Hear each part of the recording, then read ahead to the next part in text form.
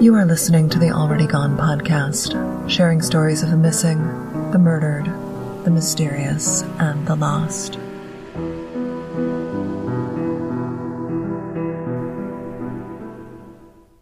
In 1974, Joseph Molinaire and Gordon Stockenauer are a couple of losers riding out their prison term at a work farm outside of Marquette, Michigan. Marquette is best known as a college town. It's located in the center of the northernmost part of the Upper Peninsula. Marquette sits on the southern end of Lake Superior, and if you travel south of Marquette, you'll find mile after mile of woods, with the occasional farm or homestead. Molinaire was supposed to be improved, be rehabilitated. He'd recently completed a behavior modification program through the Michigan correctional system, and his reward for completing the program involved him being moved from prison to the work farm. Molinaire wasn't happy at Magnum Farm. The same issues that led to him ending up in prison continued to plague him. The farm was a place where prisoners resided on the honor system, passing time until they finished their sentence and could be released back to society. Sure, there was work to be done, but you were outside, working with your hands, and had a significantly better setup than the men being held at the nearby prison. Instead of being grateful for the freedom the farm afforded, Molinaire was bitter to be held at all. The slender, dark-haired 29-year-old thought he should not have been sent up in the first place. He should be with his lady, living his life. Both Molinaire and 26-year-old Stockenauer were in prison on assault charges. To use a term that my father often employs, Molinaire was no choir boy. He had multiple arrests for assault, including arrests in 71 and another in 73. Stockenauer was serving a 2 to 4 year sentence for felonious assault, and Molinaire was in for 18 months for attempted felonious assault. If you listen to Stockenauer, it was all Molinaire's idea. Stockenauer had a girl and a young child waiting for him on the outside. He wanted to get through his sentence, get out, and get back to his life. He claimed there was no way he would have come up with this idea. He would never have planned an escape. Molinaire forced him into it. Molinaire countered that Stockenauer was a grown man and made his own decisions. There was no force involved. Whoever came up with the plan, did they know it was the start of a multi-state crime spree? Was violence against civilians part of the plan? A plan where they would kidnap, rob, and kill, leaving a trail of bodies in their wake? Come with me to an evening in late April, 1974, when Joseph Molinaire and Gordon Stockenauer fled the work farm they resided at and began a multi-state reign of terror that would lead to the deaths of 3 people. April in Marquette is not the green, joyful springtime you might imagine. Being that far north, it's still quite cold. During the day, temperatures might hit the mid-40s, and at night it can dip into the 20s. For my international friends, that's a high of 7 Celsius and a low of 0. Marquette is in a snow belt, and it is the 3rd snowiest location in the United States. Marquette and the nearby town of Harvey, where the work farm is located, sit on the southern edge of Lake Superior, the largest of the Great Lakes. In April, you'll still see chunks of ice dotting the surface of the big lake. The calendar says that spring has arrived, but let's face it, it's still cold up there. It was 10 p.m. on Saturday, April 20th, 1974, when 4 men, all assigned to the work farm on the edge of the Marquette prison property, made a run for it. Joseph Molinaire, Gordon Stockenauer, 26-year-old James Runstrom, and 36-year-old James Putnam. Runstrom was captured the next day in St. Ignace, about 3 hours or 160 miles southeast of Marquette. Putnam would enjoy his freedom a few days longer. But for Molinaire and Stockenauer, their journey is just getting started.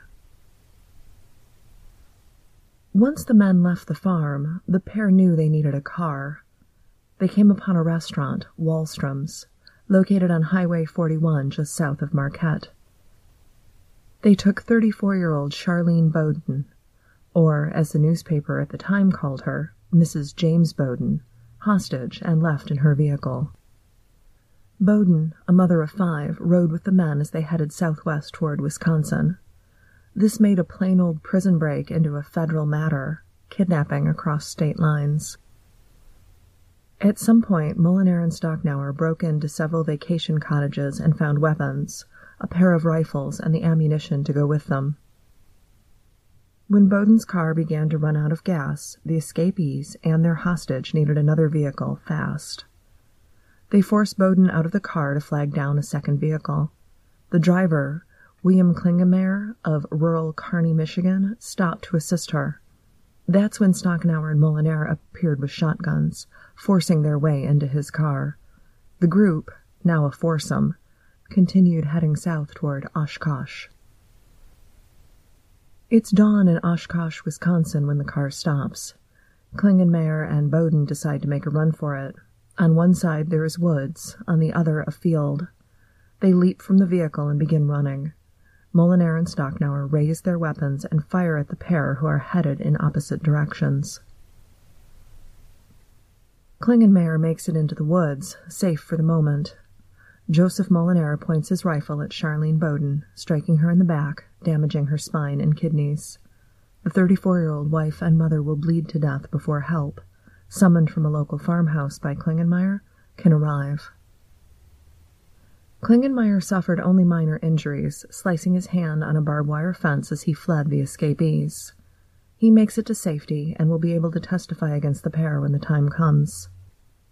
Molinare and Stocknauer continue heading south, pausing mid-morning that Sunday in Franklin, Wisconsin, just outside Milwaukee to rob a gas station. During the robbery, they shoot and kill the 17-year-old attendant, Kenneth Kasperzik. As morning turns to afternoon, Molinare and Stocknauer continue heading south, leaving a trail of death and destruction in their wake. I need to pause here because they're headed to Flint, Michigan. They're hoping to hide out with Molinare's girlfriend, then perhaps flee to Canada. So why head west out of Marquette into Wisconsin? Were they seeking a circuitous route to mid-Michigan? Were they afraid of being caught at the Mackinac Bridge? Did they think they would fall off the radar? Or did they not know which country roads would lead them south to the Mackinac Bridge, the only crossing from the upper to the lower peninsula? Whatever the reason, they ended up making the long trip through Wisconsin, through part of northern Indiana, into Ohio, and finally back into Michigan.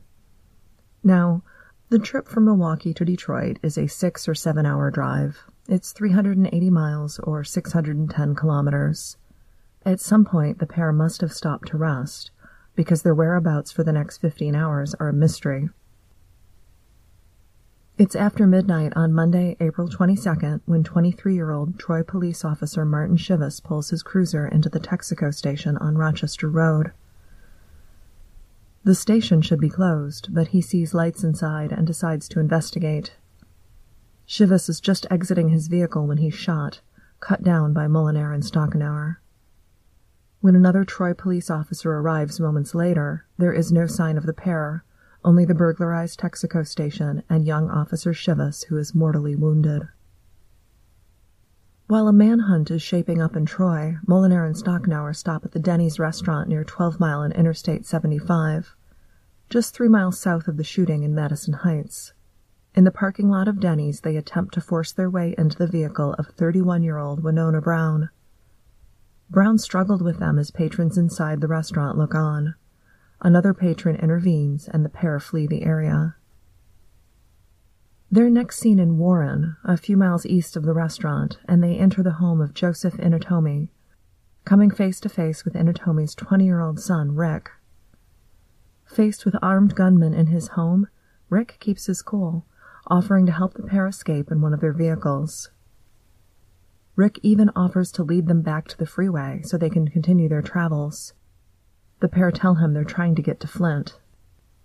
They follow Rick's vehicle back to the freeway entrance, and once they're gone, Rick places a call to police, reporting the incident. This break-in is quickly connected to the shooting of Officer Chivas at the Texaco station, and officers scramble. Roadblocks are put in place, hoping to trap the escapees and end their murderous spree.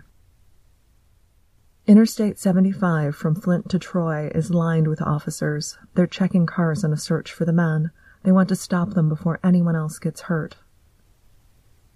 Molinaire and Stocknauer are headed to the home of Molinaire's girlfriend, and they opt to avoid Interstate 75, using back roads to enter Flint. When they arrive at his girlfriend's home, pulling the car they stole from the Inatome family into the driveway, they find the area crawling with police. They attempt to flee on foot and hide, Molinaire under a car and Stocknauer in a tool shed, but both men are apprehended without incident. It's been 55 hours since they slipped away from the prison farm in Marquette. 2.5 days, hundreds of miles, and 3 innocent victims dead in their wake. After they're in custody, Troy Police Corporal Thomas Morris will tell the press that both men, quote, admitted to all the crimes they've been accused of. When Officer Chivas was gunned down, offers of assistance poured in from departments throughout Michigan and the nation. More than 30 agencies offered staffing to the city of Troy so that officers could attend the funeral in Centerline and the burial of Officer Chivas. Troy Sergeant George Reed told the press that, quote, they don't want to shun any department, but they don't need 30 cars on the road. 2 corporals and 2 cadets from Troy volunteered to remain in the station during the funeral. According to the Daily Tribune paper, the Oakland County Sheriff provided 3 deputies, and Oak Park, Clawson, and Southfield sent 2 officers. Sterling Heights, Birmingham, and Bloomfield Township each sent 1. Hundreds of officers from Michigan and nearby states are present for the funeral service and burial of Officer Chivas. Martin Chivas was survived by his parents and 2 brothers, as well as many friends and coworkers who mourned the loss of someone so kind, so young, and with such a bright future. On October 21, 1974, Molinaire and Stocknauer are found guilty of first-degree murder in the death of Officer Martin Chivas.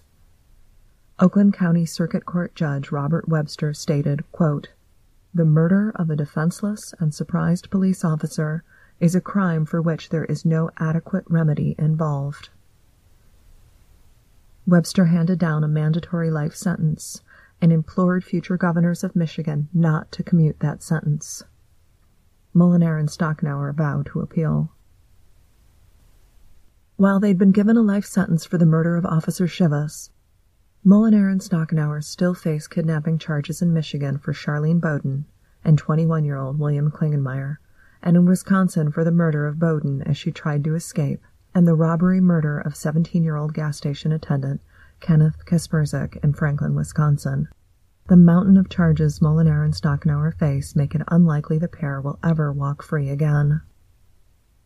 Molinaire tried again to escape the consequences of his behavior. Both he and Stocknauer appealed their mandatory life sentences, an appeal for which was unsuccessful, but, unwilling to accept his fate, Molinaire took another approach. In episodes 48 and 49, we discussed John Norman Collins, the man thought to be responsible for the murders of 6 women in the Ann Arbor, Ypsilanti area between 1968 and 1970. Once Collins was convicted for the murder of Karen Sue Beineman, he was sent to Marquette to serve out his sentence. While incarcerated there, Collins was part of a plot among inmates to tunnel out of the facility. The escape attempt was uncovered in 1979, and one of Collins' co-conspirators in this plot was Joseph Molinaire. In 2013, Joseph Molinaire died in prison at the age of 71. Gordon Stocknauer marked his 70th birthday in March 2018 at the Ernest C. Brooks Correctional Facility near Muskegon on the west side of the Lower Peninsula. In February of 2017, State Representative Martin Hauerlach of District 41, which serves residents in Troy and Clawson, introduced legislation to rename a portion of Interstate 75 at the Rochester Road exit the Officer Martin Marty Chivas Memorial Highway. The bill passed, and Public Act 53 went into effect on June 4, 2018. Representative Hauerlach tells me that the Troy Police and Fire Benevolent Association will pay for the sign and its installation on Interstate 75. The Texaco station that Chivas was checking out when he was shot is no more. If you are familiar with the area, it was located on Rochester Road, south of Big Beaver Road, on the west side of the street, just north of the freeway and next to the entrance of an apartment complex. When the memorial sign is installed, it will literally be yards from where Officer Chivas met his cruel and unnecessary fate. Wanting to know more about Officer Chivas and the night in question, I reached out to Dane Slater. Not only is he the mayor of the city of Troy, and served on the Troy City Council since 2009, he was working at the Troy Police Department in 1974, alongside Officer Chivas. For the listeners, can you please introduce yourself? Well, my name is Dane, D-A-N-E, Slater, S-L-A-T-E-R. I'm currently the mayor of the city of Troy in Michigan, and I was with the Troy Police Department for about 35 years, and I retired in 2008 as a captain with the Troy Police Department. And in 1974, what was your involvement with the Troy PD? I was a rookie police officer. I hired onto the department in January of 1974. I was a rookie. Did you work with Officer Chivas? I did briefly. After I got out of the academy, he actually was one of the few officers that I knew because he was a roommate with an officer that I went to the academy with. So I got to know him through my friend. You know, obviously, people always speak well of those that have passed on, but the comments that I read on a memorial page for him, it sounds like he was just a nice, he was a nice guy. He was a good guy. He was a military veteran, police officer, but it also sounds like he was nice. He was considerate and wanted to do a good job. Absolutely. I know when I met him, he was somebody that I wanted to look up to, and although he wasn't on the department very long himself, we were a relatively young police department, and he was someone that embraced the new officers, and I thought that was a great character, that somebody would do that, and he embraced me and took me in, and I know he would have been a great mentor, somebody for a young officer to be mentored by. He's a great guy. Again, from what I read online, it just sounded like he was just a good person and had quite a sense of humor, again, from the stories that I read about him, that he was just a nice guy. The night in question, he had stopped at the Texaco station because there was a report of a burglary, or he saw something that he thought was suspicious, so he stopped? Yes, I think he was technically investigating a suspicious person at the gas station. It was late at night. The station was closed, so anyone that you would see inside a gas station at that time of night would be a suspicious person. Until you investigated it, you wouldn't know if it was a burglary or not, but my understanding is he was investigating a suspicious persons that were inside the closed gas station. And I don't recall the gas station. I think it was gone before I was in the area, but if I interpreted what I read correctly, this wasn't a big fancy station like you see now with a mini mart. It was more of a small building and a couple of pumps out front. It wasn't like a super gas station. It was just a little fueling station. Right. I mean, back in the early 70s, you still pumped your own gas, and they were your typical gas station where you had a few pumps outside, and there was a small area that you serviced vehicles, and a small office for the attendant. Pretty typical what you might see in a museum today. Yeah. Typical Texaco gas station, very small. Right off the freeway, very convenient. There was an exit from I-75 onto Rochester Road, and so when you got off of the freeway, the gas station was kind of facing right at you when you got off the freeway. Okay, and this area now, when you talk about Big Beaver and Rochester Road, it's very built up. There's a big shopping plaza. There's actually several shopping plazas. There's restaurants. There's homes. But in 1974, this was a much quieter area. Yes. Back in 1974, I would consider Troy, probably a good 80% rural city. We did have a mall at about 2 miles from this location, maybe not quite 2 miles.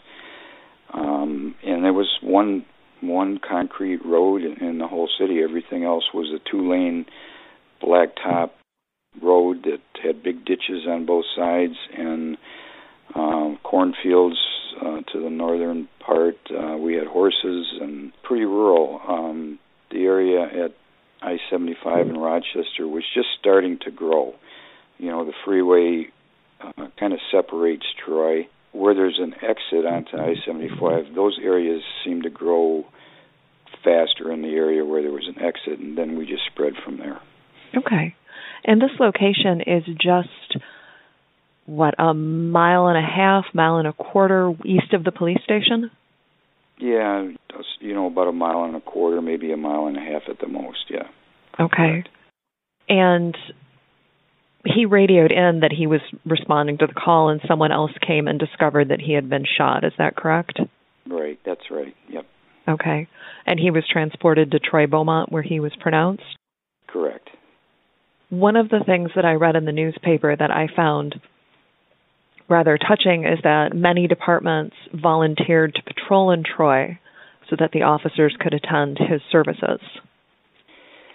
Yeah, it's something that I remember, very, very well. There are things that happen in your life that obviously stick out. It was, I'd been a police officer for about 3.5 months maybe, and unfortunately, I had to go to a police funeral, so it was my first experience going to a police funeral. Unfortunately, it was someone that I knew and had worked with for a short period.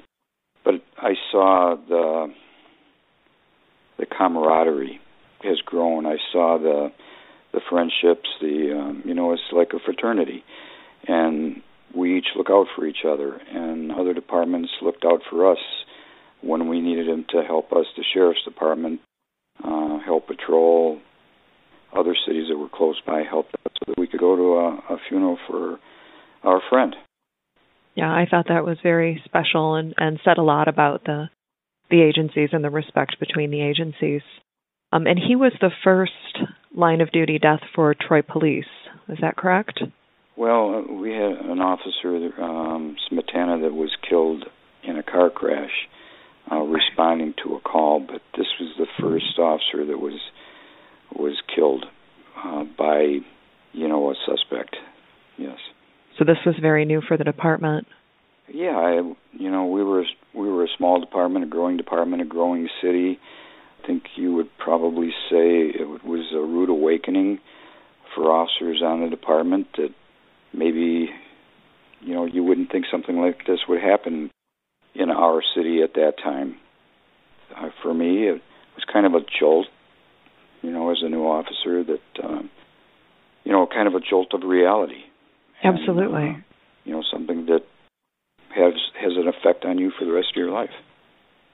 Yeah, I can imagine. And it sounds like, and again, I'm just going off what I've read in the papers, the Daily Tribune did a great job covering his funeral and the services, but it sounds like the leadership at the department in Troy really stepped up and tried to do the right thing for him and his brothers and his parents and for his fellow officers.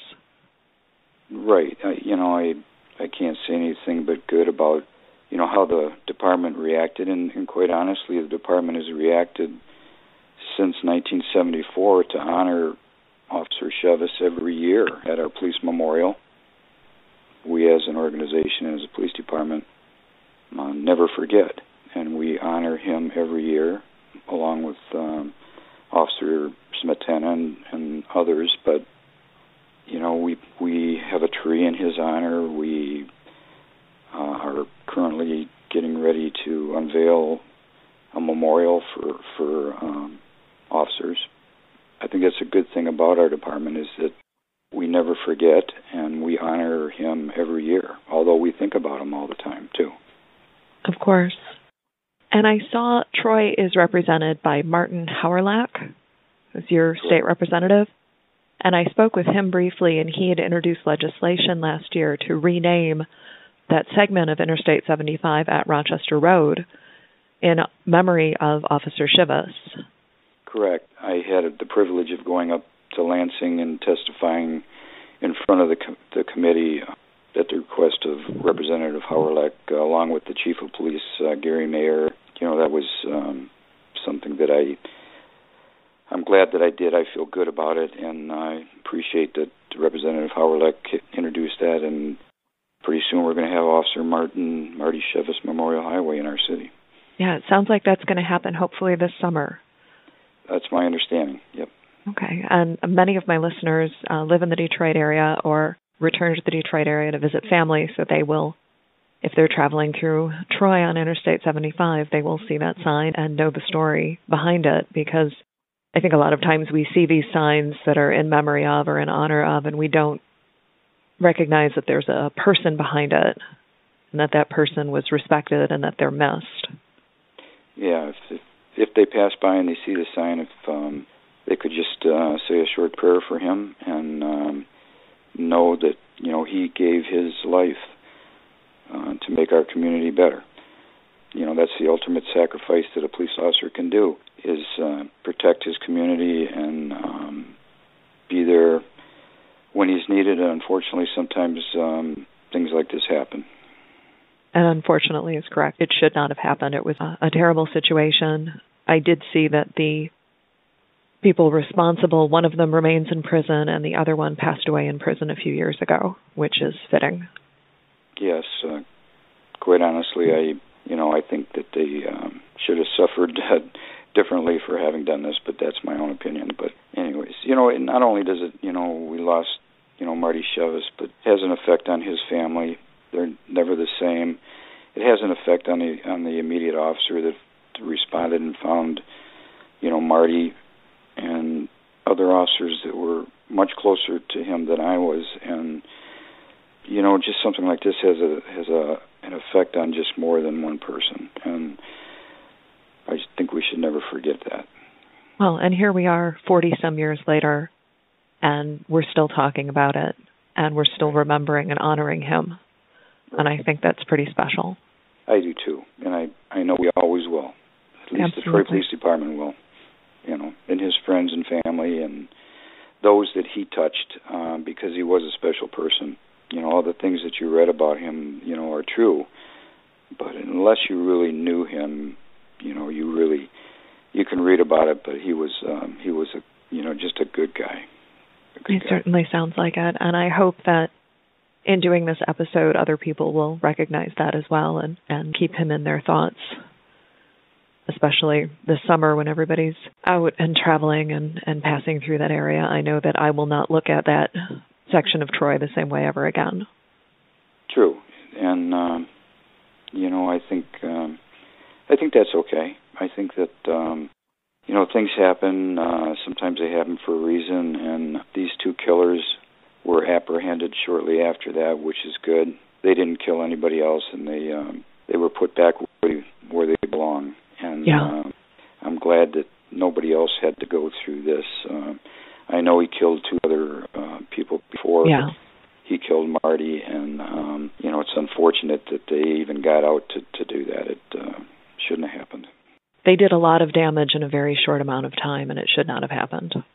Yeah, I refer to people like this, as bad seeds. They're just bad seeds, and they need to be away from good people. Yeah. And it's unfortunate that they got back out. Not only did we lose three good people because of them, but everybody, all the people that were affected by what they did. I can't stop thinking about that also. Yeah, and I understand. I want to thank you for taking the time to talk with us today and share your perspective and help us. Yeah, it's my pleasure. I'm glad we finally were able to connect. I know we were playing tag for a bit, but it was not a problem. Nice to sit and talk to you. You did a great job, and I appreciate the way that you did the interview. Well, thank you. If you are in the Detroit area, expect the freeway designation sign to be installed this summer. If you see the sign, or if you are passing through Troy, Spare a thought for a young, hard-working patrolman who met a tragic and unnecessary end while serving his community. Rest in peace, Officer Chivas. The Already Gone podcast will be on hiatus for the rest of July. Watch for a new episode on Wednesday, August 1st, 2018. If you are looking for something else to listen to this month, please check out a new project I'm working on with Mike Morford, the true crime guy, and host of the Criminology podcast. Check out Crime Sphere, a new bi-weekly show focused on what's happening in true crime media. On our first episode, we talk about the 13-part Netflix documentary, The Staircase, as well as breaking crime news out of California and New Jersey, plus DNA technology updates. What does GEDmatch mean for old, unresolved cases with a DNA profile available? I'll include a link to Crime Sphere in the show notes. Finally, stay tuned after the credits for a promo from our friends at the Targeted podcast. I'm Nina Instead, the writer, producer, and voice behind the Already Gone podcast. Thank you for listening, and please, be safe.